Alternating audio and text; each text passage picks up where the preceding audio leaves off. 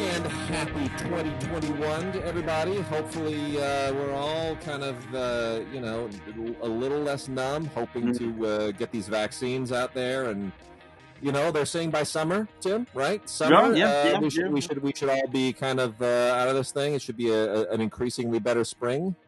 We should all have a shot at something, particularly if they, in fact, go through with this suggested new dynamic of just pushing it all out. And then second shot comes when second shot comes. One of my little brothers, ironically, my brother Charles, who doesn't actually, for years and years and years, worked in patient care and social services and was actually engaged with patients. Doesn't do that anymore. But nevertheless, he got his first dose of the Pfizer. I guess it's Pfizer. Is that right? That's the it would be. And nothing, no pain or anything like that, and good. And so he's taken care of. This is a big deal in my family because Charles is one of my brothers and sisters and I who constantly goes to see my mother. Yeah. My mother retired from work, but she's at home, and Charles is he and my niece are the ones that are in and out of my mother's apartment. And now that he's got one and we'll get the other, it really cuts down significantly on the possibility of my other brother quit going to my mom's because he actually works in patient care. And so Charles. I mean, and I've I know Charles too, and Charles, when I spoke to him, he was telling me about he's out there bringing people their meds, and he's in the world. He's out there, moving around, and that's front line. So anyway, it's a thing. So us, we film critics here in Los Angeles. It's funny, my actor friends. And look, I love my actor friends, but I'm not sure that the cast of The Young and the Restless are really going to be high up on that list. I love you guys. I love you. But I'm thinking maybe we ought to knock out, I don't know, Cops or something first with the vaccine. So actors in Hollywood, all very complicated to figure out right now, man. Very complicated. Well, we're going to get out of it. One person who did not get out of it, but did not die of COVID, just passed naturally, unfortunately, recently was Michael Apted. Oh. We lost the great Michael Apted just about a month and 3 days shy of his 80th birthday. One of just the classiest generation of filmmakers ever. Tim and I, before the show, were talking about stuff. Yeah, there's some stuff in there that we could pick on, but if you look at the stuff that we don't want to pick on, I mean, there's everything from Coal Miner's Daughter to Gorillas in the Mist. I mean, a lot of Oscar-nominated stuff. Bond film, The World Is Not Enough. And of course, most famously, the Up series. The Up series, to which I think we calculated he had made his way up to 56 or so up. Yeah, I see it there, 56 up. The Up series, of course, 63 up, actually, is where it got to. Wait, 2019 was 63 up. Wow. Started when these children from different classes and backgrounds and ethnic groups in the UK and England were 7 years old. Most of them, not all of them, but most of them have stayed with the series over these many years.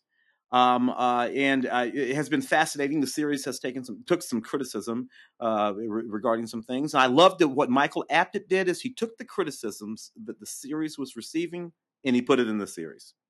I love it. That's wonderful. That's a true filmmaker or a true documentarian. And hey, he knocked out everything from Ray Donovan's. I mean, it's not like he ever went away. Michael Apted in a real old school literally from the old school of British filmmaking, BBC and all that. It's where his roots are from. And Michael Apted. He even did a Chronicles of Narnia movie. Yeah, he did I forgot about that. Yeah, I mean it's amazing. I mean you look at this and I'm just looking at the years. He's working pretty much every other year or every year. 72, 74, 75, 77, 79, 80, 81, 83, 84, 85, 87, 88, 91, he took off 3 years there. Mm-hmm. Right? And then 92 movies in 92, including Incident at Oglala and Thunderheart. Mm-hmm. 30 in 93, 2 movies in 94. 96. Then he took off 3 years and did 2 movies in 99. I mean, these aren't even the documentaries. This is just, he never ever stopped working. And I never met Michael Apted. I never interviewed him, but I sat next to him once on a curb on the 4th of July, preparing for the for a 4th of July 10K race. And I was sitting on a curb right in front of the porta potties, lacing up my shoes. And I looked next to me, and there's Michael Apted lacing up his shoes. And I thought, wow, this is really cool. Like, I don't know what this means. I don't know if this even means anything, but it's really, really cool. I'm right next to Michael Apted, and I'm probably never going to see him again. But I hope he has a good race. And that was it. That was it. It was a funny, one of those funny, surreal moments in life. Well, the jogging probably is what kept him going to damn near 80. Yeah. You look at Michael Apted, it's that range of stuff. Enough. I forgot he did that. It's just that you don't see that one anymore. You don't see that kind of stuff anymore. You can poke at some of them. We poked at Nell. We poked at its Extreme Measures. But you know what? He made Nell, and he made Extreme Measures. I know. You know what? Firstborn from 1984, a movie which has gotten a lot of flack, but I really like Firstborn with Peter Weller as that psychotic, stepdad character. I mean, it's pulpy, and frankly, I don't think if Peter Weller, I don't think he would have been RoboCop if he hadn't have been in Firstborn. Yeah. So well, one of those movies we're poking at a little bit, it just also happens to be recently on Blu-ray, and it's been on our list to cover for a few weeks, so we're going to cover it right now, and that is the Lawrence Kasdan scripted Continental Divide, starring John Belushi and Blair Brown from 1981.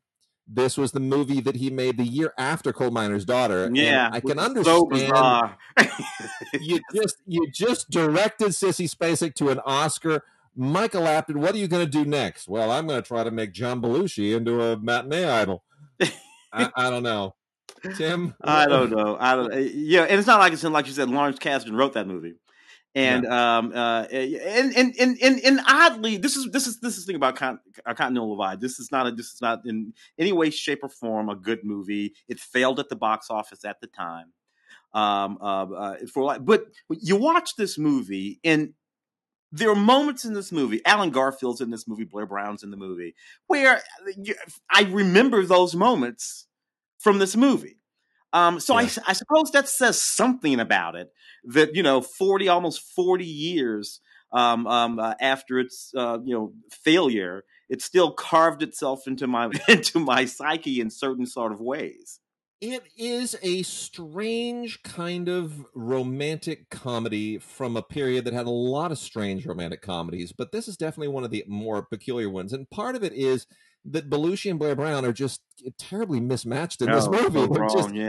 They're both kind of wrong, but they're both of the moment, right? I mean, he had made Animal House, and she was kind of just on the verge of whatever that TV show she was, and she'd been in Days and Nights of Molly Dodd. There it is, Molly Dodd. I knew you'd remember, and I didn't. And she had done Altered States and got some heat out of that. So I mean, we forget John Bailey, recently president of the Academy, was the DP on this. Steven Spielberg and super agent Bernie Brillstein were executive producers. I mean, this is very much a moment movie, right? Like, why would Michael Apted say, nah, I'm going to turn down Lawrence Kasdan and Steven Spielberg? Why would you do that? Yeah. But it is a strange movie, but nonetheless, the pre-Michael Apted passing audio commentary by Daniel Creamer and film historian Nat Segaloff is very interesting. It's got a lot of little weird anecdotes that kind of explain why the film and what went wrong and whatnot. And it is on Blu-ray from Kino Lorber. So with that little tribute, Tim, let's let me make mention real quickly of a couple of 4K UHD Blu-rays that are out now. One of which I can recommend, the other of which, I don't know, Tim, maybe you have a preference on this. Then I'll have a couple of giveaways too.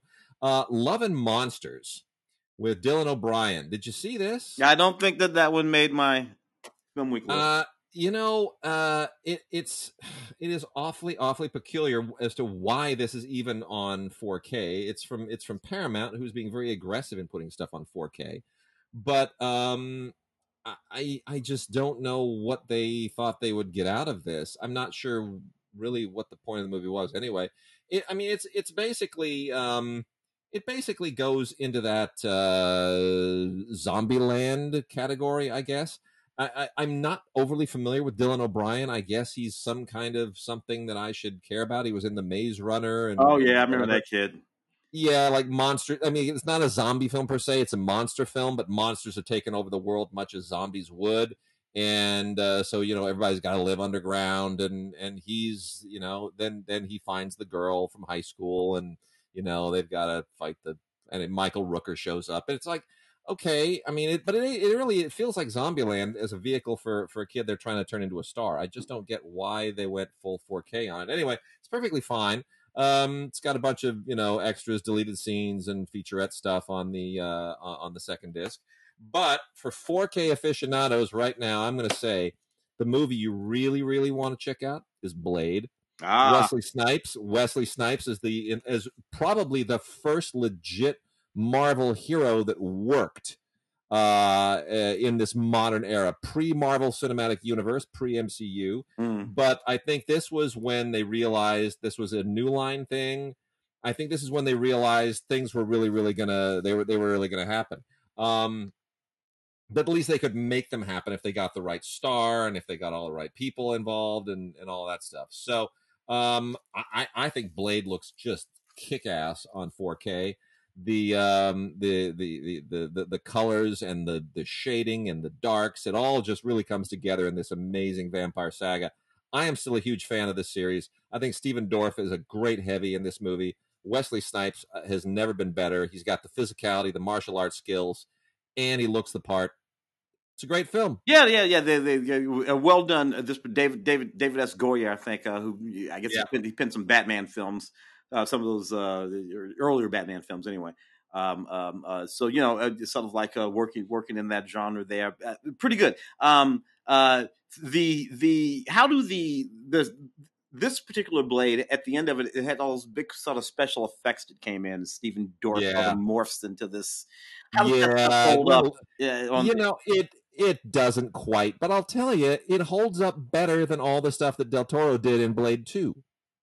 Blade 2, and that's the thing. Like, Blade 1, I think, is a great movie. Blade 2 is a Del Toro movie with Blade awkwardly shoved into it. Yeah. Like, there are monsters and CG effects, and you're like, this isn't a Blade movie anymore. Like that's not a vampire. That looks like the Predator crossed with the Alien, crossed with something else. Like, you're really stretching vampires here. It's supposed to be vampires, man. It's like, mouths and teeth, and it got a little out of control. But Blade Trinity, I love. I thought Blade Trinity was right back on track, and I know everybody else hates that movie, so what do I know? But no, Chris Christopherson is great in this thing. I mean, I really love it. Now, here's the question: we're gonna get an MCU reboot of Blade, with Mahershala Ali. Mahershala, great actor, also looks the part. It didn't even dawn on me until he was announced, and I thought, he kind of looks a little like Wesley Snipes. Yeah. So it's good casting. Snipes looks exactly like the comic character, and I'm like, okay, I see how you kind of triangulated that, but he's not a martial artist. Yeah. So what are we going to do there? And you know what the other problem is? Wesley Snipes looks exactly the same now as he did in 1998. Literally, he has the physicality now. He actually still makes those sort of chopsocky movies all the time. He's running around some movie kicking somebody in the head. Given that he is I'm not saying he looks exactly the same. He has a couple of miles on him in terms of just that he's an older guy. But what the hell is wrong with that for the storyline? Yeah. Why not pick it up? Because Blade did age. Blade was only half vampire or part vampire. That's right. Whatever. Correct. Yeah. So if you want to redo Blade, particularly if it's going to be a contemporarily set Blade, a Blade set present day, I guess. I'm sorry, you just got to. Wesley Snipes is still a movie star. He can do anything you can write. and I love Mahershala, but there's actually just no point to that. If we're gonna do it, your Blade is standing right over there. His name is Wesley Snipes. Well, there it is. It's got an audio commentary on it. It's got a few other things. The commentary is a cast and crew thing, kind of all cut together. Some featurettes, nothing overly amazing, but you're getting it because you want to get the Movies Anywhere code and pop that into your library, and you just want to watch Blade. And I hope they bring the rest of the trilogy out soon. We got a quick giveaway. Paramount's being very, very nice to our listeners. We're going to give away 2 4Ks of Tom Cruise in Collateral, 2 4Ks of Tom Cruise in Collateral, and 2 Blu-rays of The Godfather Coda, the recut Godfather 3. Go ahead and send us emails to gods@digigods.com or gods@cinegods.com. Make sure that you put Cruise in the subject line if you want Collateral, and put Godfather in the subject line if you want Godfather Coda. Cruise and Godfather, those are the 2. And put your name and address in the body of the email. Make sure it gets to us by the 14th. I'm sorry, not the 14th, the 24th. January 24th. And we will pick some winners on January 24th, and then make sure that Paramount sends you some happy stuff. So, and we'll let you know. We'll let you know on the 24th. So there is that. Real quickly, got a few little off titles here to make mention of. Some late coming Christmas stuff. It's after Christmas, but it's worth making a mention of too. BBC has Charlie and Lola animated, that cool little animated show they do. How many more minutes until Christmas?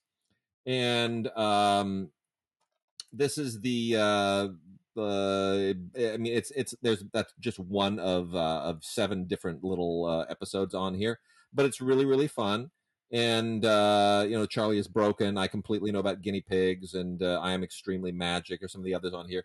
But anyway, it's a fun show. Charlie and Lola is a good little show. And then also want to put a special plug in for a good friend of mine, who songwriter Michael McLean, who has performed a musical show that he has done for many, many years, The Forgotten Carols. It kind of roams around the western states. And Michael performed at played a beautiful, beautiful song at my mother's funeral. And during the pandemic, he obviously couldn't take The Forgotten Carols on tour.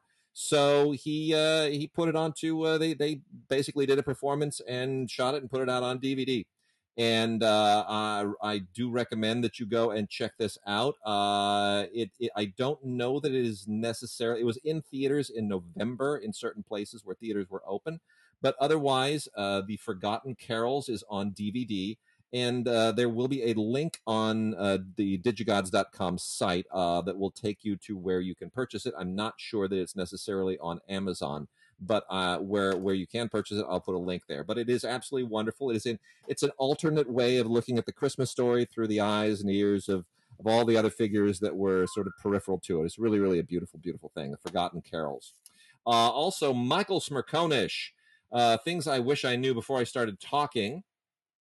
He, if those who don't know, Michael Smerconish is a talk show host and kind of a political prognosticator guy.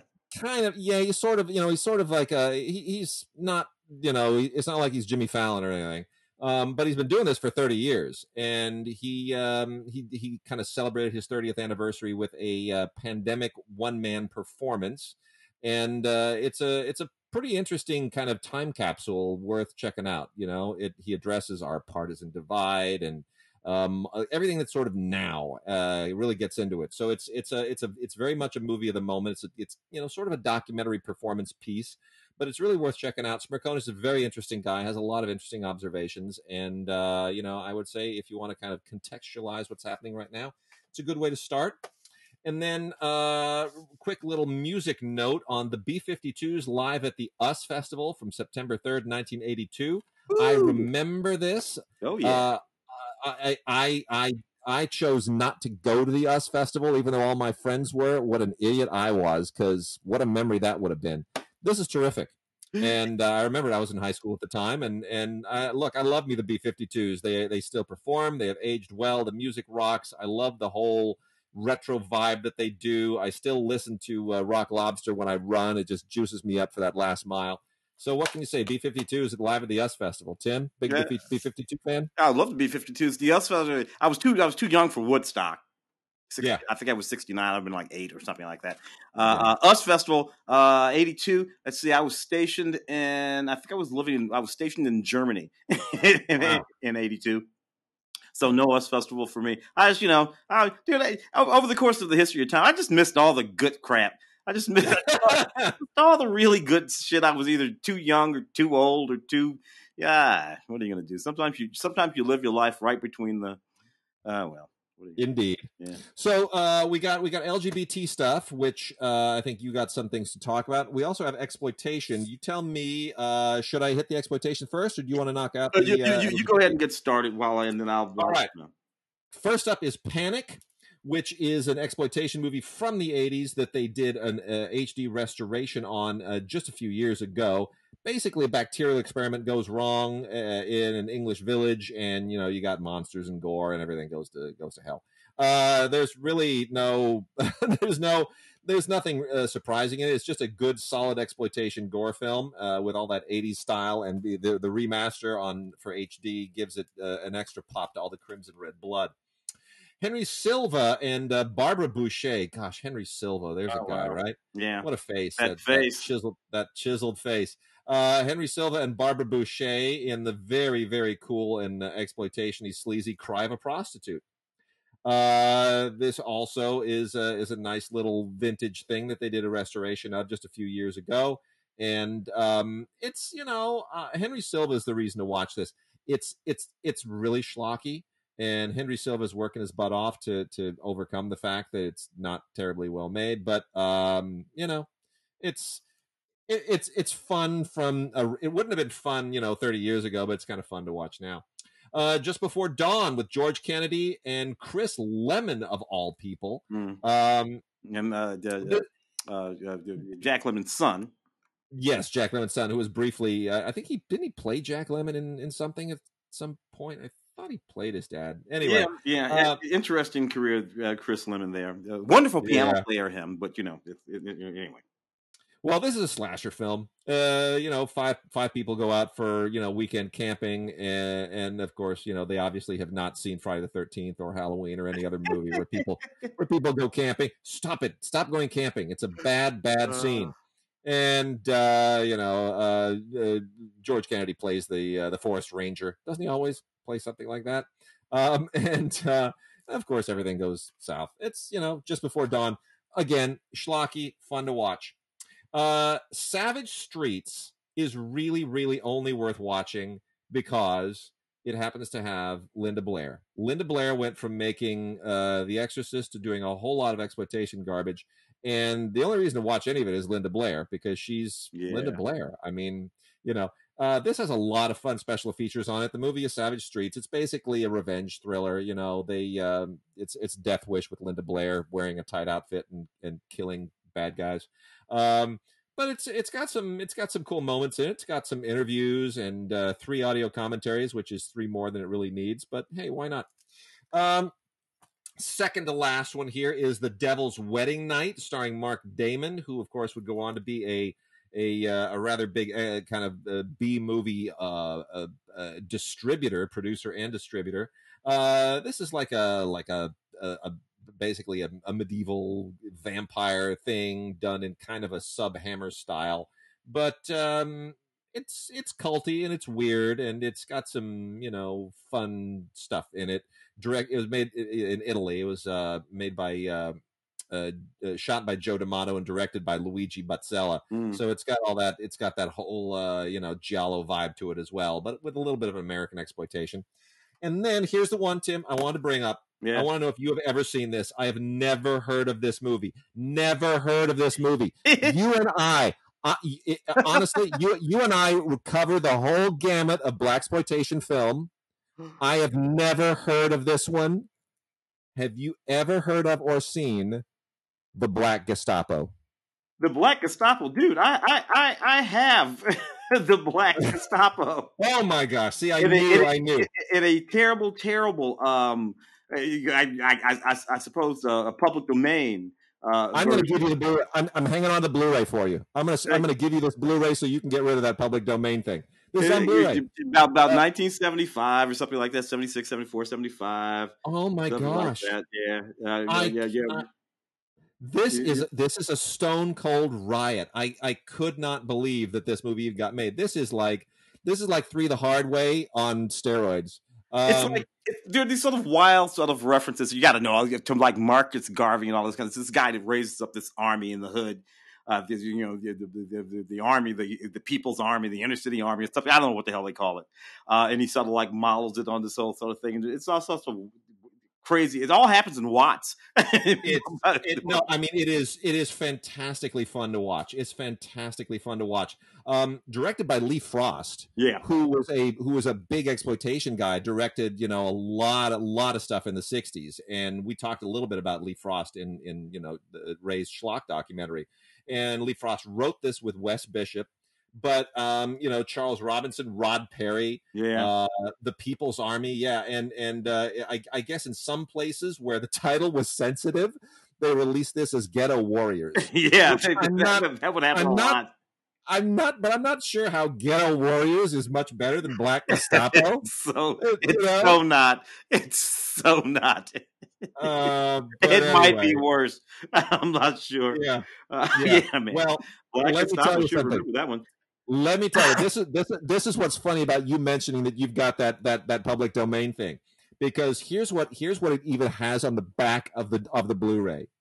It sums up the movie, and then it says, "Throw away all those PD bootlegs and watch this classic in HD from the original camera negative."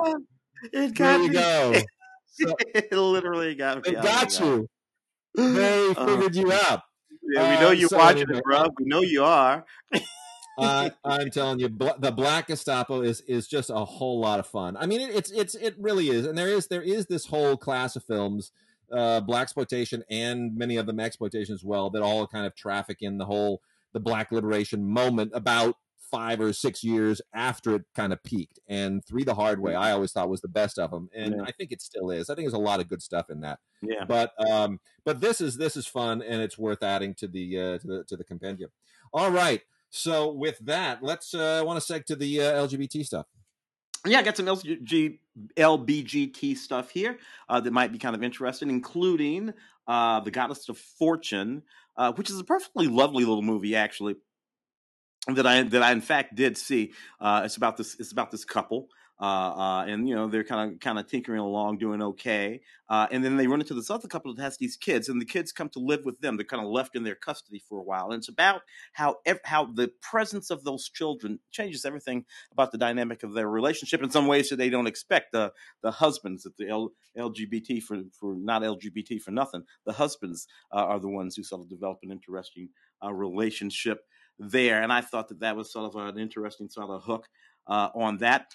There's one called No Hard Feelings. This is a fairly recent film too. That's again, it's just sort of like a lovely film set in this sort of Iranian German family at a refugee shelter.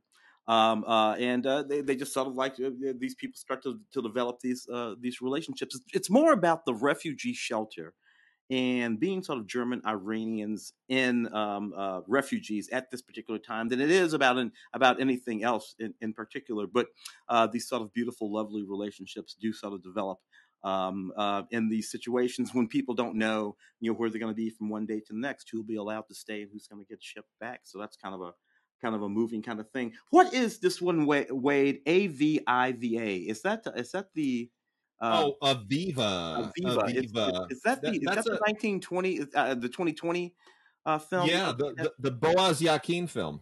Oh, that's a Boaz film. I don't know that Boaz film. Yeah. It's Boaz is such an interesting filmmaker. He's been all over the map. He's made, I mean, he sort of had, Boaz kind of comes out of the Tarantino group a little bit. Lawrence Bender was very much a factor in getting Boaz his career, and he wrote the Rookie for Clint Eastwood, Charlie Sheen, right? Mm-hmm. That was kind of his big breakthrough, and then he what was the it was at Cannes, the film he wrote about the young black kid. What was that? He wrote and directed. Oh, I know that movie. Yeah, he did that one, which is really quite powerful and didn't get enough traction. And so yeah, he's now come to this very unusual film called Aviva, which is which is kind of it's very explicit. It's got some rather interesting musical sequences in it, some dance sequences, and it centers all around an online romance between a Parisian and an American in New York, who kind of then consummate the relationship in person, and it goes into some really unexpected directions. I don't want to kind of give anything away, but the what's interesting about this is what it's kind of anticipates about gender and gender relationships and the role of gender in relationships. And it was reviewed on Film Week. I was not on that week. Claudia was. Claudia's quoted on the box, which I really think is really kind of cool. Sexy and often daring. So I would refer you to that Film Week to hear what Claudia has to say about it. She had some really, really great comments. But Aviva by Boaz Yakin, kind of an interesting addition to the whole genre, and that's why I set it aside for that. But yeah. I see. I see. We have they call it El Principal, the Prince, a 2019 Chilean film. Yeah, that's really a very powerful movie. It's set in 1970 in this prison in Chile, and in some ways it reminded me of what was that wonderful Raul Julia film, Kiss of the Spider Woman. Yeah. Very reminiscent of Kiss of the Spider Woman. This film, beautifully acted. Sebastian Munoz, production designer turned director. This is his directorial debut, and it's quite impressive. I don't know if it was the Chilean nomination for the Academy Award in 2019, but I do remember it. I remember it was a very, very good movie. And then lastly here we've got Equation to an Unknown, which is some would possibly call this pornography. It splits the difference. Made in 1980. It is French. So some people would say, well, if it's French, it's automatically pornographic to begin with. Well, if it's French in 1980, yeah, you know. But it is an erotic film, and this is from the original Cameron negative. This is from Altered Innocence, who's at alteredinnocence.net. Altered Innocence is a a legit foreign language and kind of art film distributor. So don't dismiss the film based on some of the more lurid descriptions of it that you find online. It is I think it gets, if this were a straight film, it probably wouldn't catch as much flack, but in 1980 it definitely was pushing buttons because it's gay erotica trying to kind of moving into the mainstream. But Equation to an Unknown is the only film that was directed by the guy who directed it, whose name is what is his name? I can't find his name here. But anyway, and that's it. He shot it under a pseudonym. That's the thing. So I don't know what his actual name was, but anyway. So this is from the original negative. It's got some interesting extras on it, including a short film called Diary of a Fight, which it relates to this. It relates to the name of the film, and it's narrated by Alain Delon. And it's a really interesting time capsule if this is your thing. So, Equation to an Unknown. I was trying to look up. It's Francis Saval, Saval. You're better with all these names. As Dietrich Don Velasa. There it is. Yes, Dietrich de Velsa. Dietrich de Velsa is right. But that's the pseudonym. His name is Francis. Is it Saval? Savel. Yeah, Savel. Yeah, that would be it. That's it. Yeah. So anyway, totally kind of obscure filmmaker. It's the only film he ever made. So it's worth giving a look at. So what do we move to today? We got TV. We've got some foreign. I was looking at the new movies. I saw Misbehavior there. which Oh is yeah. a Keira Knightley film in Guga and Beth Raw, who are these two actresses that I just love, and Jessie Buckley. All sort of actresses, sort of on the scene and doing things and being very, very interesting. This was an interesting film about an actual event that had to do with women who intended to disrupt the 1970 Miss World beauty pageant in London. These I remember back in the 70s, this would be a thing. They made a bunch of these movies about it's during that period. Helen Reddy, I think we lost, I Am Woman and all that kind of stuff. And there was a whole bunch of these movies about television shows about women who were going to go into these beauty pageants, the Miss America pageant, the Miss USA pageant, and disrupt them and the sort of things that happened at that time. And this I thought was a sort of interesting story, but for whatever reason, even in 2020, and I don't know whether it had anything to do with, because you would have thought it would have helped the sort of Me Too movement. This movie just sort of tittered away and it just didn't hook the imagination. And I just thought it was a sweet, funny little movie about that burgeoning period of women's liberation. But I don't know, didn't catch on. Well, I liked it anyway. it, Did they do anything with it? it's a hell of a cast. I mean, Keira Knightley and Gugu Mbatha Raw, Jessie Buckley, Rhys Ifans, Keely Hawes, Leslie Manville, Greg Kinnear. That's quite a great cast. And Philippa Lowthorpe, I'm not familiar with as a director, but she got the call and she got to handle a pretty great cast. Yeah. Not much here. Cast interviews, some featurettes, and a trailer, but otherwise a very nice Blu-ray. Also here, Honest Thief. I don't know if you saw Honest Thief with Liam Neeson. But it's basically him in Taken mode, doing this same shtick all over again. He's a guy who was a big time bank robber, and now he's falling in love, and he's falling in love with Kate Walsh, who runs who he meets because he's using her little local business, and of course then they're coming for him. So there's an FBI corruption thing that gets involved here, where he wants to turn himself in, but the corrupt FBI agents want the money, and it all goes south. And of course, then he's got to do his Taken thing, which is I'm on the run so that I can do the honorable thing and save her life and all this stuff. So it's basically another version of Taken. I don't, but Liam Neeson, he's in his 60s, dude, and he's playing action heroes. And you still buy it. You buy it. I can buy Liam Neeson knocking out just about anybody. Totally buy it. New Mutants.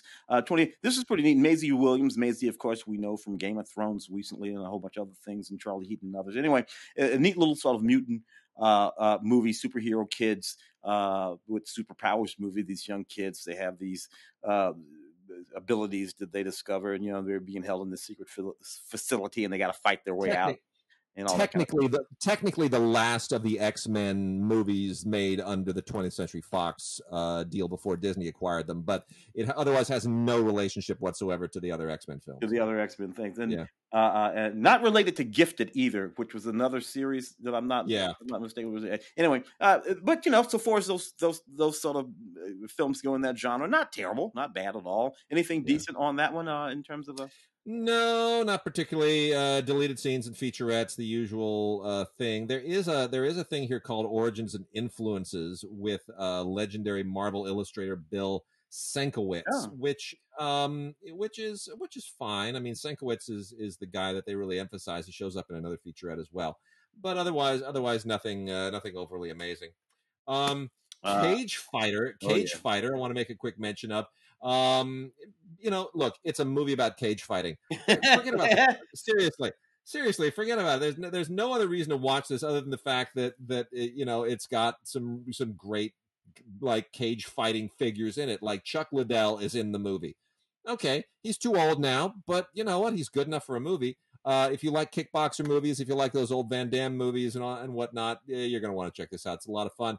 It's basically a bunch of just muscular guys beating the crap out of each other, and Gina Gershon gets thrown in there for good measure. And damn it, I love Gina Gershon. So go check out Cage. The War with Grandpa, De Niro. De Niro has leaned into his elderliness in a certain sort of way that I deeply, deeply appreciate. He's not trying to, hang on to the taxi driver guy, but in a certain way, he brings that taxi driver guy with him, no matter what the hell he's doing. So this one's about this kid who has this room at his house, and he loves his room, and his grandfather has to move in and moves into his room with him, and he just can't stand the notion.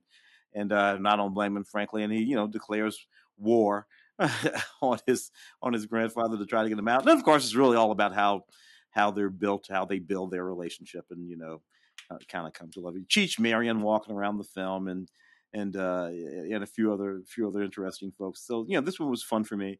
Robert De Niro in that mode, I kind of did. And yeah, Uma Thurman and James Walken.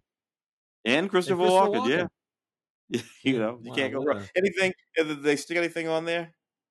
Absolutely nothing. Only a Movies Anywhere code to add it to your library. But there he is, De Niro doing. He is leaning into his age in a really interesting way, isn't he?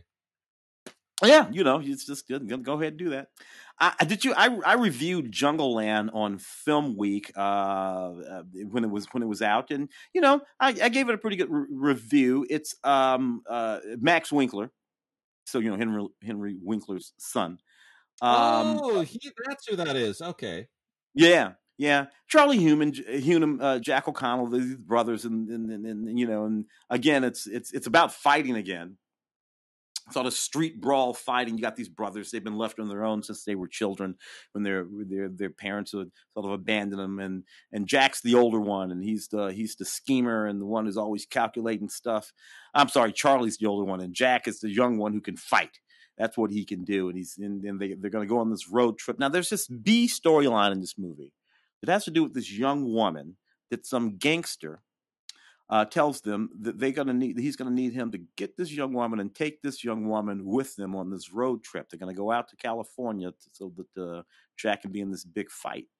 But they got to take this young woman. Now, what the hell is going on with this young woman and who she is and where they're taking her to and all of that kind of stuff is, it's interesting, but it always felt like it belonged in a completely different movie. So this felt like the sort of melding of two movies into one. When in fact it was just two movies, and they should have made that movie, and they should have made this movie, and they should have let them live as separate sort of movies. Nevertheless, fairly decent filmmaking and fairly decent directing from Max Winkler. So we talk a lot about Grindstone, who pumps out stuff for Lionsgate, and we make fun of the fact that Grindstone basically has two modes, which is they take old action stars and put them into low-budget new action films like, Antonio Banderas or Mel Gibson or even Robert De Niro on occasion. And then they also make movies about talking animals. Well, Tim, they're branching out. They made a movie called Iron Mask. I'm not going to tell you whether this is good or bad. I'm just going to tell you the cast, and I'm going to read you the plot. And I'm going to let you make up your own mind. This stars Arnold Schwarzenegger, Jason Fleming, and Jackie Chan. Oh boy! It is called Iron Mask. Look, it sounds like the medical insurance is going to be this movie. Here is the description. Here's the actual description that they use. For the first time ever, screen legends Arnold Schwarzenegger and Jackie Chan face off against each other in this epic fantasy adventure. In order to save his homeland from certain doom, a kung fu master, Chan, must escape from the maniacal James Hook, Schwarzenegger, in order to send his daughter a secret talisman that will allow her to control a massive and mythical dragon. This larger-than-life globe-trotting tale, ranging from the impenetrable Tower of London to the fabled Silk Road and China's Great Wall, also stars Rutger Hauer in one of the screen icon's final performances. Yeah. Now, I'm not going to say anything else with that plot description. Because I can't. I can't. I just can't. I will say this. I'm looking at Arnold here dressed up like Captain Hook, and I mean, like he's dressed. He's got the hat and everything. I gotta tell you, I don't know. I don't know how this script got written. I don't know how it got into the hands of these stars. I don't know how it got funded. All I can say is weird things happen in the world. Yeah, they had to come up with a lot of money to pay Arnold and Jackie. Those guys. I mean, they're not demanding $20 million or anything anymore. But I bet they're a couple of $1 million a pop. to get those two guys out to do this thing. What a movie! What can I say? Arnold used to be the governor of California, people. That's the governor on this poster right here. But then again, Jesse Ventura was the governor of what was it? Where something in the Midwest. Of Minnesota. Minnesota. So, what the hell? Oh my. Also another one here, Smiley Face Killers from Bret Easton Ellis, inspired by true events, right? Smiley Face Killers. Bret Easton Ellis do you ever listen to his podcast? No, never have. I haven't either, and a lot of people say it's quite a thing, so I might try that at some point. Anyway, he was always a little wacky to me. Yeah, he definitely is. This is interesting to be sure. It's more in the American Psycho vein than anything. This is also from Grindstone, but more, straightforward. Anyway, it's basically a serial killer movie. It's based on actual drownings that took place in California, kind of mid California. I never heard of the actual drownings. I don't know the actual story, but it's pretty freaky, and the fact that they went and said, you know what, we've got a really scary, freaky person to put in some kind of a serial killer outfit. Why don't we hire Crispin Glover? Well, that's a stretch. But there you go with Crispin Glover. Let's see, anything else here that we should make mention of?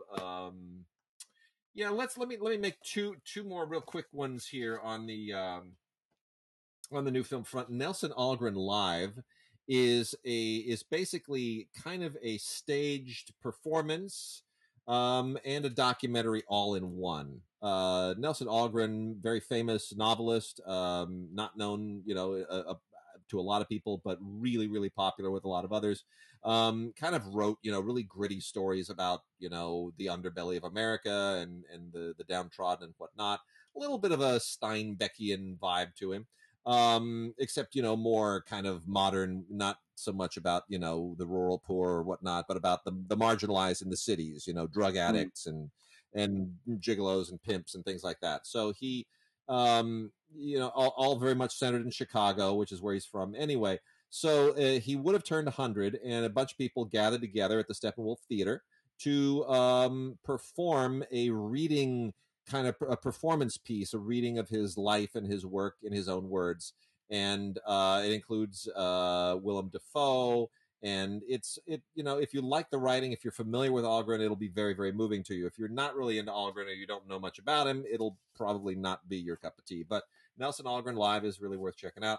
And then there's also Lupin III, the first. I meant to check in with Charles to get more of a background on this Lupin stuff. This is from G Kids through Shout Factory, because Lupin is it's a thing. It's a franchise. I'm not familiar with the other films. Tim, have you seen any of the other Lupin films? No, I haven't. Is this a French series of films? No, it's Japanese. They're Japanese. It's like, yeah, it's kind of anime, sort of. I mean, it's CG animation, it's 3D animation. It's not really anime, cell animation anime, but the animators are Japanese, and I don't really understand it. I kind of feel like, it has a whole, the plot line here is not typical anime stuff. It's about, trying to resurrect the Third Reich, and it gets a little Indiana Jones-ish, and there's this thing called the Bresson Diary, which is kind of like the MacGuffin, the Indiana Jones MacGuffin. It's very impressively done, but I feel like not knowing the character and not knowing the previous films in the series, I was a little bit at a disadvantage. Nonetheless, it's really nice animation, and I assume if you've seen the other two films, or whatever else there is, that you'll probably thoroughly enjoy it. But it's not something to jump into sight unseen.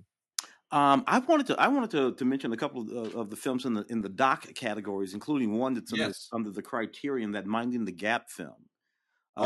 Which was a really fascinating 2018 documentary that followed these young skateboarder kids in their sort of rundown Rust Belt community over the course of several years. And it is just a deeply revealing sort of film as we see these boys, they're all young men, boys who become young men, sort of engaging with each other over the course of the several years that being Lou, If I'm not Yeah, mistaken, it was Bing Liu is the director. the Yeah. director of the film, and you know, the sort of sometimes toxic masculinity, and we can see sort of the way it develops and where it comes from and how it and what it metamorphs into as we watch again these boys sort of become young men, and the things that we find out is a really really good sort of And it's worth noting too that we started to give our editing award with the LA Film Critics not long ago. Like for the LA Film Critics only started giving out an award for editing maybe 5 years ago or something like that. But what's interesting is that two of the films that have won that editing award since we initiated it have been documentaries. At least two. wow. The OJ miniseries for HBO got the, which is like 6 hours long or 7 hours or whatever it is. It's long, got a very deserved editing award, and this did as well. Minding the Gap is an incredibly well edited film, and documentaries don't often get enough credit for that. Yeah. Another doc that I just want to mention. This one's not from Criterion. It's one of the other docs, but the Donut King from Alice Gu. Yeah. It's just another just fascinating, which is about the this guy. Ted Nioy, I think is the way you pronounce his name, and his wife, and they have this donut shop, and they develop. If you've ever seen a sort of pink bakery box, people get cakes and donuts and all that kind of stuff, and they sort of developed the concept of that. Those sort of pink bakery boxes, him and his wife. But what this movie is really about is the immigration story, a particular sort of Asian immigration story to America, as well as it is about this business and the economy and the economy for of immigrating families. Because very often you'll notice that families that immigrate to America, what they do is start businesses. Yeah. For all kinds of reasons, and this has a lot to do with that. So it's just really, really a fascinating documentary from that standpoint. The Donut King. And It's the other one, in some go ahead. I'm sorry, Wade. I was gonna say really really quickly. It reminds me in some respects of the Nathan's famous Nathan Yes. documentary about Nathan's famous hot dogs. It's which is also an immigrant story. This illiterate Eastern European Jew who comes here and gets a job working for on Coney Island selling hot dogs, and then thinks I could do the same thing for less and make a much better profit, and goes into business and becomes one of the biggest self-made multimillionaires ever, and then his kids screw it all up. which is also part of the story too often. But anyway, it's a good doc. Sorry, go on. Next one. The hip hop. I just thought this one was interesting too. Hip hop, the songs that shook America, which was a really sort of interesting historical look back at hip hop in America. Hip hop is really more than 40 years old now. Isn't that crazy? Yeah. I mean, it's just absolutely fascinating to think about this music coming out of mostly New York in the mid 70s and how it traversed America, the East Coast to West Coast thing, the way it changed American culture in many ways. I can remember when the first when I first started hearing hip hop as the music that would appear in commercials selling things, cars, or washing machines or whatever it is. And this historical look at the culture of hip hop and what it's meant to America and how it sort of insinuated itself into all kinds of fascinating. Questlove, I think, is one of the producers. Yep. But we talked to all kinds of fascinating people, and and they really sort of examined the entire thing very deeply. And they look at some very specific songs that had particular sort of impact in the culture over the course of that more than 40 years. And and again, this is very specific to America, but what I hope someone does, which this doesn't do because it can't, it's too broad of a scope. You only have so much time. But what I hope someone does is take a look at international hip hop at some point. Because when hip hop exploded, today, literally right now, there is hip hop in France, in England, in Russia, in Japan, in Korea, in the Middle East. There is Egyptian hip hop. There is Indian hip hop. It's extraordinary how, in just a matter of a few decades, that particular movement that comes out of New York in the 1970s becomes a vehicle for a particular demographic in almost every different culture all around the world. I mean, it is spread like wildfire because it had something visceral, something raw. It's really an amazing subject. I hope somebody really tackles that one day. Yeah, that would be fantastic. Absolutely would. Another doc, as long as we're on docs, I want to make a mention of Rising from Ashes, which is narrated by Forrest Whitaker, is a really, really, really terrific doc. This is from First Run Features. This is a cycling doc. We're big on cycling in my house. My wife tore her ACL many, many years ago playing basketball and recovered from it with an ACL transplant, and as part of rehabbing, got into cycling. And, we watch the Tour de France every year and all kinds of stuff, and it's a big deal. But cycling is a very, very specific kind of sport for very specific countries. Like if you remember the '80s when Greg LeMond won the Tour de France as the first American to do so, everybody was like kind of shocked, like an American winning the Tour de France. Like it's not anything. That's supposed to only be for French people, Italians, and maybe occasionally somebody who's Dutch. That was it, or Belge. The same people who win all the skiing medals. It's a very specific thing. It's Italy and Spain and France and where the Alps are, and occasionally they'll let a German in the club.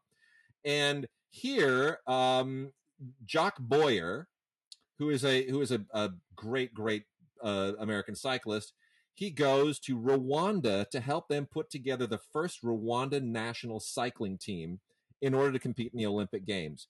And it's a little bit of a Cool Runnings kind of a thing, where you're going to a country that doesn't have a tradition for this particular sport and saying, like, why the hell not? Dream big, right? But it is so touching. It is so, so beautiful. And if you don't know Jock Boyer, he was the first American to actually compete in the Tour de France. He never won, but he was the first American to actually be in it. And so he knows what it means to be a guy in a country or from a country that's not supposed to be in this sport. Yeah. So he's taking that experience to Rwanda, and he's inspiring them. And it's just the cyclists themselves are so amazing. They so want to learn. They are so talented. It's just, and considering what Rwanda went through not too long ago with the genocide, it has, that casts a shadow on this as well. And it's just a beautiful, beautiful movie. You got to watch it. It's so inspiring. Rising from Ashes, narrated by Forrest Whitaker and directed by T.C. Johnstone. Really, really a great documentary. In America, we've always had such a strange relationship with a number of sports that we might think of as European sports. What we call soccer, all that kind of stuff, cycling. In the middle 70s, I can remember when both of those sports in the middle 70s were huge in America. Yeah. When racing bikes, what was that movie? It was that sort of poignant, sweet movie, Breaking Away. Yeah, and that sort of came on the heels of this sort of moment in America when cycling was this thing. Interesting. One other doc I want to make a quick mention of: Quiet Explosions, Healing the Brain. If you know anybody who suffers from TBI, which is traumatic brain injury, please watch this. It's more than just something to pass the time. I do have a friend who suffers from TBI, and I see it on a regular basis. And if you have anyone in your life who has been impacted by TBI, and there are millions and millions of people that suffer from this every year, it's a lifelong thing, and it can happen if you got mugged. It can happen if you get injured in too many concussions in sports. It happened to Michael Hutchence, and Michael Hutchence committed suicide because he was attacked by a crazed cabbie in Copenhagen one year, and his head hit the pavement, and nobody ever realized that he suffered traumatic brain injury from that altercation, and it wound up taking his life or causing him to take his own life. So I would really urge people to see this. This has wonderful interviews with physicians in it, and it's just absolutely essentially important. Quiet Explosions, Healing the Brain, from Emmy Award-winning director Jerry Sher. Really, really worth checking out, especially if you have somebody in your life, someone you love who suffers from TBI. I just, this last one just for me in the docs, that Chuck Berry doc. Oh, it's so good. Yeah, the original king of rock and roll. Chuck Berry, the original king of rock and roll. There are a lot of Chuck Berry docs, Hail, Hail, Rock and Roll, or docs where he appears And they all speak to him as a sort of foundational figure in the building of what would become rock and roll, even the designation of this thing called rock and roll. I like this one because it's kind of about Chuck Berry as a guy. Chuck Berry is from St. Louis. I'm from St. Louis. And how he was really just a sort of family man guy.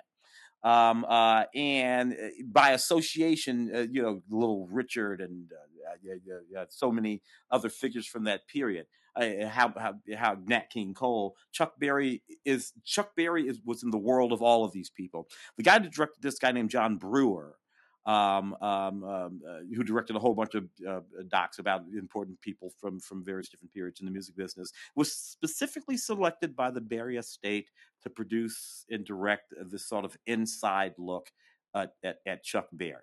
And I think that's what I kind of like about it. This one's sort of a complete look at Chuck Berry and what he meant to the foundation of rock and roll. As far as I'm concerned, it begins with Chuck Berry. Yeah. I think if you don't have Chuck Berry, you don't get Little Richard, and if you don't have Little Richard, you don't get Elvis, and you don't get the Beatles, and you don't get all the rest of it. I mean, you just don't. And Chuck Berry changed how we play electric guitar. Yeah. I mean, he quite literally changed it. Yeah. It was a very different instrument until he got his hands on it, and he changed performance too. Beautiful doc. Absolutely. All right, let's get into one other Criterion release this week. 3 films by Luis Buñuel. If you have these on DVD, you can now get rid of them and pick up all 3 in Blu-ray. The Discreet Charm of the Bourgeoisie, The Phantom of Liberty, and That Obscure Object of Desire. Pretty much the 3 great Buñuel films that you absolutely have to have and you have to see, especially That Obscure Object of Desire from 1977. Buñuel is not everybody's taste. He's certainly a surrealist in every sense of the word, but boy, his movies are just so fascinating, and especially at this stage of his career, which is like late stage Buñuel, long after he made, Un Chien Andalou and some of his earlier work when he was starving. My favorite thing on here are these interviews from 2000 with Jean-Claude Carrière, the great screenwriter who worked with so many famed directors, including Philip Kaufman, co-wrote The Unbearable Lightness of Being, worked on all of these Buñuel films, and he talks about Phantom of Liberty and That Obscure Object of Desire here. It's wonderful, one of the great screenwriters of all time. Archival interviews from all of these with just about everybody who was in them. Tons and tons of stuff here. Feature documentaries, on all over the place. It's really an amazing box set. If you're a Buñuel fan, can't be without it. If you're not, well, get it anyway and watch them until you learn to appreciate Buñuel. Yes. Slicing eyeballs. Yeah. Some other, Tim, let's talk for a second about some other stuff here. Got a couple from Mill Creek. One I want to spend a minute on. The first one is Accepted, which is kind of a silly little, semi-raunchy, PG-13 rated college slacker comedy. Really only noteworthy because of the fact that Justin Long and Blake Lively are in it, and Lewis Black shows up before he was kind of a huge comic figure. Jonah Hill, that was one of those moments that you could follow a lot of folks who did some stuff. Yeah, it's kind of predictable, and Jonah Hill's semi funny in it, but not sensationally amazing. The film I do want to talk about, however, also from Mill Creek, is Your Highness. Mm-hmm. So Tim, we saw this at the same press screening together. This was directed by David Gordon Green, who made George Washington, for crying out loud. I just can't connect that guy in that movie to that same guy in this movie. I know, that's the problem. So he made this after Pineapple Express, which was another detour. But this is with Danny McBride, James Franco, Natalie Portman shows up in this for some reason. This is truly one of the worst films I've ever seen in my life. I can't process how this is made by the same guy that made George Washington. It's like a pot smoking period wizard fantasy comedy with whatever. It's like Connecticut Yankee and King Arthur's Court if it were made by potheads or something. I don't really get it. I don't understand it. Here's my recollection of this press screening, and there was no way in hell I was ever going to watch this Blu-ray a second time. So I remember sitting at the arc light, and the lights go down, and I was sitting with you, and I think Mark was there too. And I think about 10 minutes into this movie, I popped the armrests up, and I stretched out across 3 seats in the back row, and I went to sleep. And then I remember hearing you laughing, and you weren't laughing with the movie, you were laughing at the movie, Yeah. and you woke me up. And I looked up, and Natalie Portman was stabbing somebody or something with an orb and a talisman. I don't remember what was going on. Do you remember this? I remember it absolutely. Yes, I haven't seen it since either, but yes, I was laughing. Yeah, not with. It was, and Mark and I had been sitting there talking about this. Is the guy that directed George Washington, which is this extremely meditative, beautiful film set in this. I don't know, whatever. Where are they from? North Carolina, South Carolina? All these guys. Yeah, Community. There's a bunch of dude. Zoe, this movie. You got Toby Jones. You got Zoe Deschanel. You got the great Charles Dance in this movie. Damian Lewis is in this movie. I mean, these are all people who are in like these have gone on Game of Thrones, in really important television, all but they're all in this perfectly ludicrous movie. And I just can't get I could 2006. I couldn't get my mind around it then. I can't get my mind around it now. Well, there it is, Your Highness. A few other things, real quickly. Let me pull them out here. We've got two different series that are all kind of old VHS tribute series. I'm going to go through these real quickly just so you know that they're out there. One of them is the MVD Rewind collection, and then the other one is the Mill Creek kind of equivalent to it. They're all done a little bit with the old, they put the fake stickers on that VHS tapes used to have. So I give that another 5 years of people having any idea what that means. Yeah. So from the Mill Creek version of that, we have The Freshman with Marlon Brando and Matthew Broderick. Actually, a surprisingly great film from Andrew Bergman, which is really very underrated. So I'm sorry that's kind of getting the VHS retro treatment here, because it's really, really a good movie. Like Father, Like Son with Dudley Moore and Kirk Cameron, one of the original body switching movies. Not a good movie, but Kirk Cameron's getting a little bit post Freaky Friday. Yeah, about 1990 or so. I think that kind of a bad movie, but whatever. There was the other one with Judge Reinhold that came out the same summer. Yeah. Ralph Macchio, who again is a bit of a thing in Cobra Kai, did Crossroads for director Walter Hill back in the day, and this is a really sweet film. It's kind of been forgotten a little bit, but it's also got Joe Seneca in it, and Jamie Gertz, kind of coming off of what was it, Square Pegs on Television? Square Pegs, yeah. Less Than Zero, all that, yeah. But really, it's a beautiful tribute to the blues, is what it is. It's a beautiful tribute to the blues, and Joe Seneca just plays such a beautiful harmonica, and Ralph Macchio's playing blues on guitar, and it's a sweet little movie. Then there's Rutger Hauer, again, the late Rutger Hauer in Blind Fury, which is sort of a blind swordsmen are a bit of a thing in both Chinese and Japanese movies. They have a history there. Yeah. And they decided, hey, let's make one of those for Americans with Rutger Hauer. Didn't go over quite so well. Philip Noyce directed it. I'm sure he'd like to forget that he did. Anyway, Randall Tex Cobb's in here too. It's okay. It's got some fun moments. But it's not much to scream about.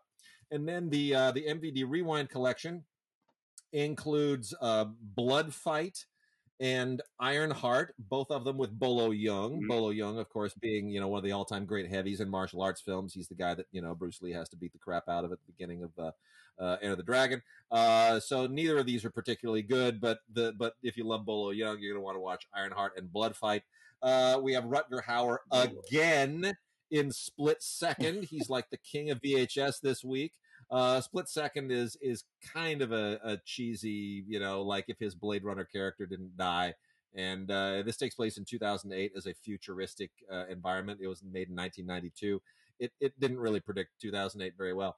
It's a little bit post-apocalyptic. But it's okay. It's Rutger. Kim Cattrall. Kim Cattrall's in that movie. Kim Cattrall. It's got like an alien thing going on. It's silly. Max Reload and the Nether Blasters is one of those just absolutely ridiculous movies. It's not part of the MVD Rewind series because it's a new movie, but it belongs there, and that's why I'm including it. This has our friend Greg Grunberg in it. Next time I see him, I haven't seen him for years, but next time I see him, I'm gonna totally rib him for doing this. Like he just made some. He was in Star Wars. Why are you doing this, Greg? I don't understand. Anyway, it's sort of a retro thing. It's a little bit of a retro thing. You know, it's got like this guy who's a video game clerk finds the only known copy of this game series which does this like Jumanji thing and unleashes, you know, the dark forces of the netherworld. And it's whatever. Kevin Smith is in it. That tells everything you need to know. Anything that has a netherworld in it is probably going to be, you know, that's silly. The Nether Blasters. Nether Blast. And then we have Gun Crazy with Drew Barrymore and James LeGros, which is not bad, right? That was a pretty good little movie. Yeah. And then lastly is Mikey with Josie Bennett, Lyman Ward, Mimi Craven, and Brian Bonzal. Those were once names to a certain group of people. They are not anymore. But this is kind of one of those evil child things, you know, those bad seed movies. It doesn't age particularly well, but again, it's, you know, if you like bad child, bad seed, murderous kid movies, which sort of peaked with The Omen, I think. Mikey is an interesting post Omen entry in the genre. Anyway, that's a good little collection of VHS-y rewind throwback things. We only have a few minutes left. You want to cover the Arrow stuff? We also had some TV. Is there anything in here that you particularly think we should talk about? You go ahead and grab it. If anything pops up, that I'll chime in. Let me plow through some of the Arrow stuff here. Always happy to talk about Tremors, of course.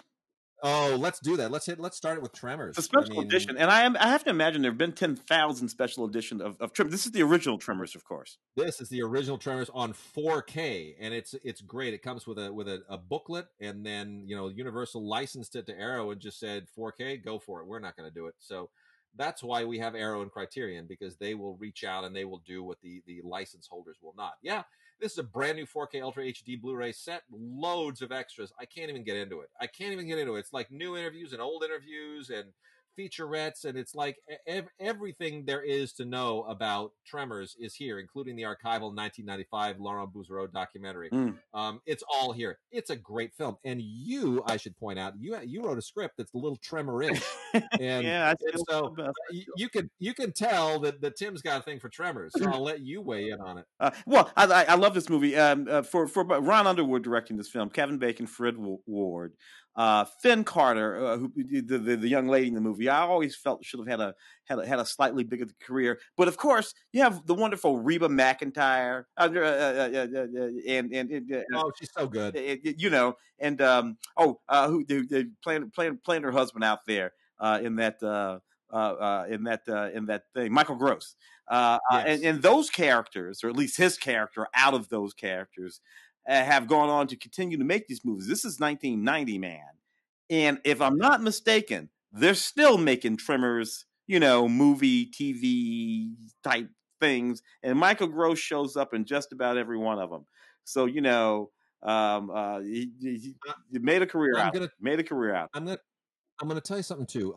Michael Gross started a movie called Alan and Naomi, which, as it happens, was directed by a guy that was, you know, one of my wife's teachers in film school. So we have a bit of a connection. But I interviewed him for Entertainment Today when we were writing for Entertainment Today. Yeah. I interviewed Michael Gross for that, and really, it was a phone interview, not one of the in-person deals. It was a phoner, but one of the nicest, most genuine people I think I've ever talked to. Really, really a great guy. So I can't say enough about Michael Gross. He was really a class act and still is. Also from Arrow, Versus, a Ryuhei Kitamura samurai film. Obviously, this is not, you know, this is more pulp samurai stuff. You have your artsy samurai, which is usually the Kurosawa stuff and the Mizoguchi stuff. This is just really, really intense, kind of pulpy samurai stuff. But it's not straight samurai. It's like genre samurai. It includes, like yakuza and zombies, and it's sort of all over the map. And Kitamura is one of those kinds of guys who just loves to fuse all of these genres together. So you're watching it, mainly for the sword play, but it's got a lot more going on. It's kind of all over the map, and it's really, really crazy. It was very successful in Japan. Tons of extras. Really, really fun to check out. It sort of launched Kitamura's career. Really made him a big deal. So it's a cool film. The last two here, Cinema Paradiso, which has been out before a lot. This is a 4K of Cinema Paradiso, and it is to die for. Arrow has really, really done a number here. They this God, that is was the 1988. I know. Oh my I know. God, jeez, yeah, I know. that literally It hurt. has both cuts on it, the 124-minute American cut and the nearly 3-hour original director's cut. They did 4K restoration on everything from the original camera negative. Giuseppe Tornatore oversaw all of this stuff. It is really, really great. Now, it's worth saying that the restoration of the director's cut was done. This is all in 4K for television. But the restoration of the director's cut was done in 2K, and the restoration of the theatrical version, the American theatrical version, which was cut basically by Harvey Weinstein, was done in 4K. But you still watch this in 4K here. So let me try to clarify. You're still watching. So this is 4K of the American release and 2K Blu-ray of the full theatrical cut, all on one disc. So they did restorations of both. Am I making sense, or am I confusing everybody more? So I just want people to understand that when they see the 4K, it's the version you love, the Harvey Weinstein cut version from the original, the release here in the U.S.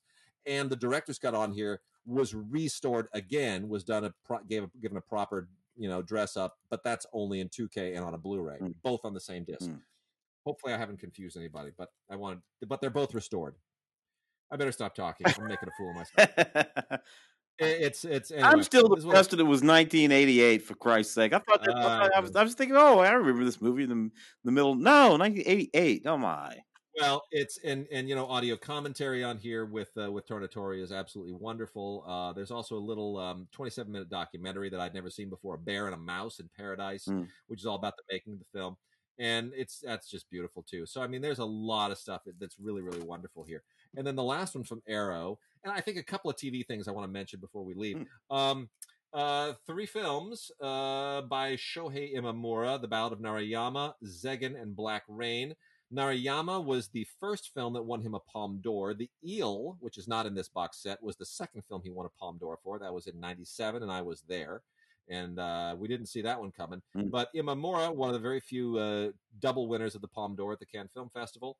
They call these survivor ballads, the 3 films: Ballad of Narayama, Zegan, and Black Rain.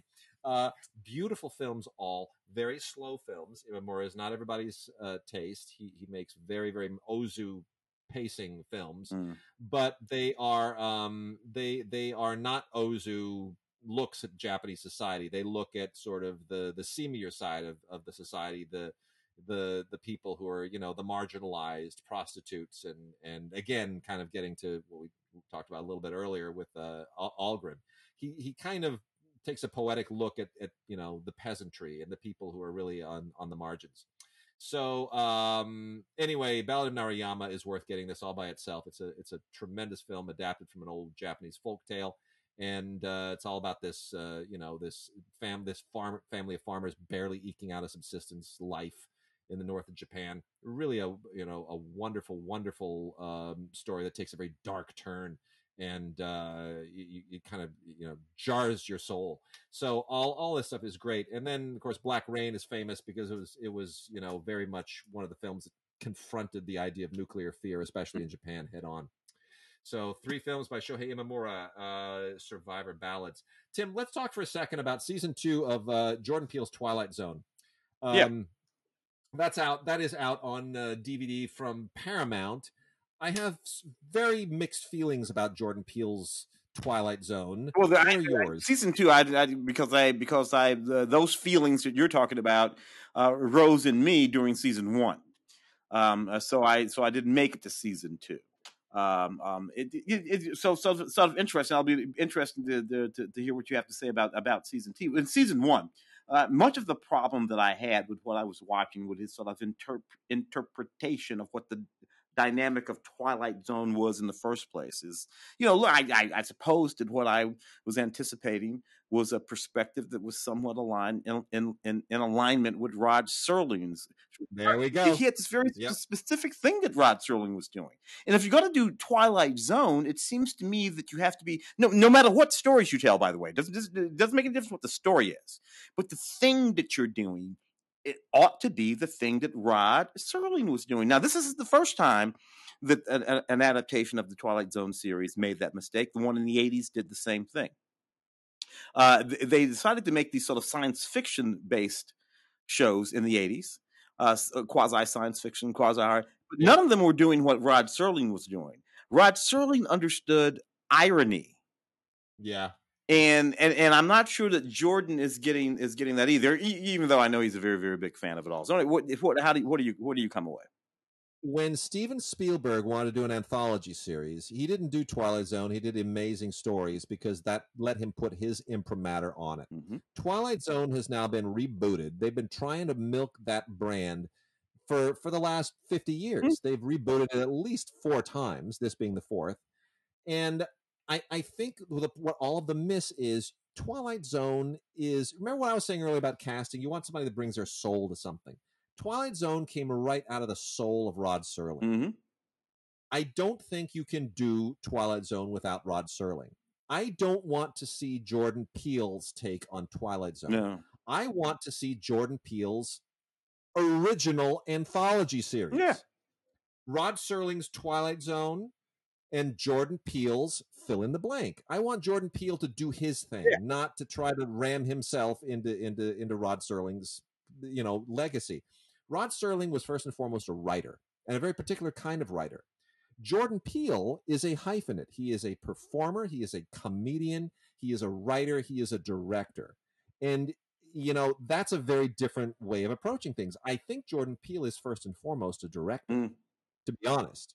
And I don't, he's not as prolific as Rod Serling, because Rod Serling never directed his own stuff. Rod Serling would sit there and he'd just knock out script after script after script after script. Jordan Peele's a guy who knows he's going to direct his own stuff.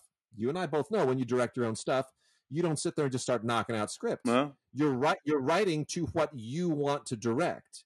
And so I think Jordan Peele has a very, very, very different take on genre, a very different take on the world. And I think we've moved past the Twilight Zone world. It's not that kind of moment in the 1950s and 60s when the shadow of nuclear war hung over everything. And 2/3 of the Twilight Zones basically are kind of riffing off of, Cold War paranoia in some respect.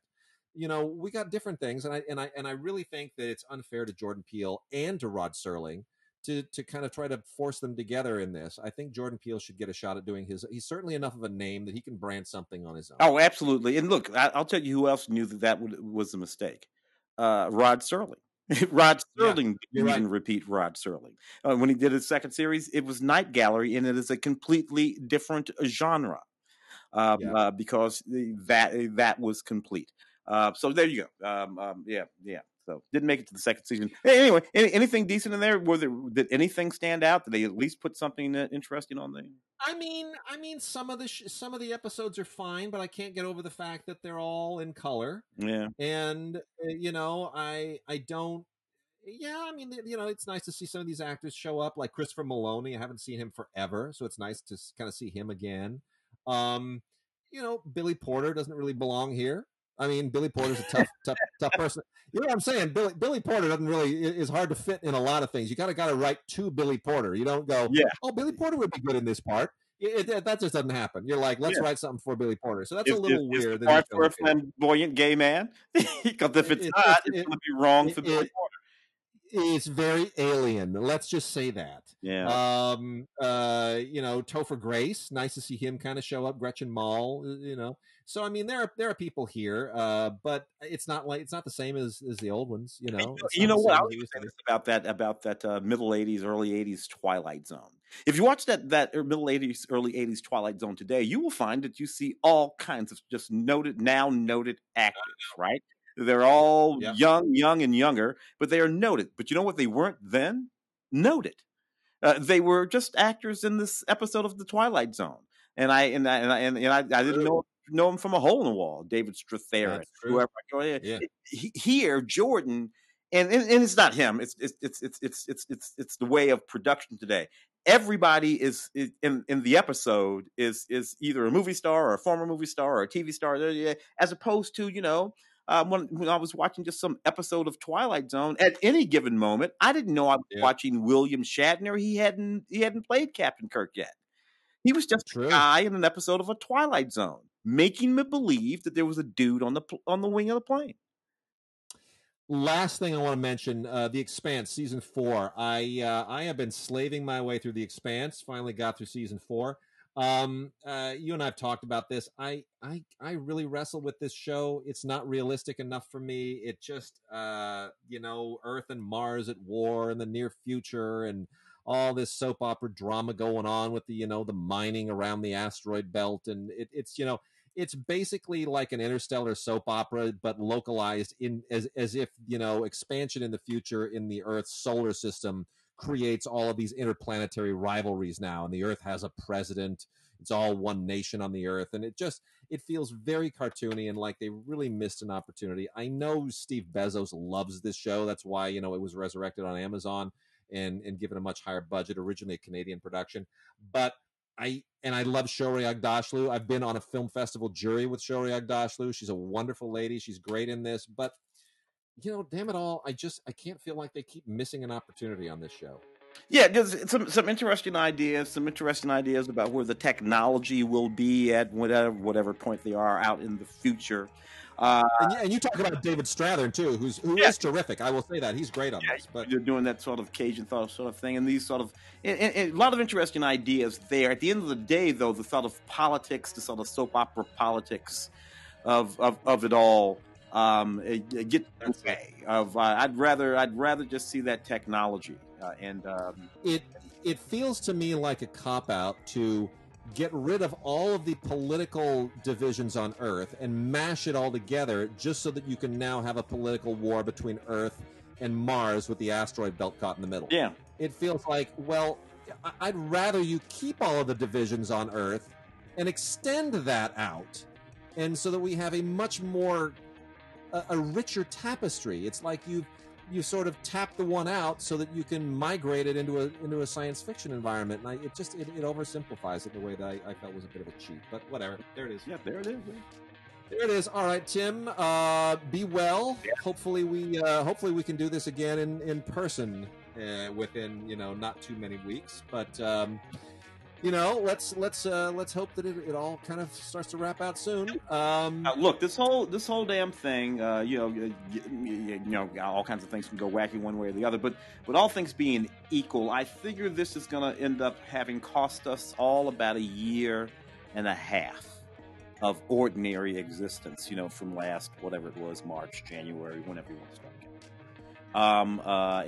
So that would take us up into July-ish, August-ish, about 1.5 years. And right now, thus, I think would be a good moment to start thinking about what will I have gained from this 1.5 years. And if you haven't gained anything yet, start figuring out something to gain. Not weight. Don't gain any weight. But other than that, if you've had to tap the brakes for 1.5 years or 6 months or whatever, you got to get something out of it, more than just depression. So that's what I'm doing. I'm working on getting something out of it, and everybody just take a beat and figure out a way to do that. Super wise words. All right, everybody. We'll see you in a couple of weeks.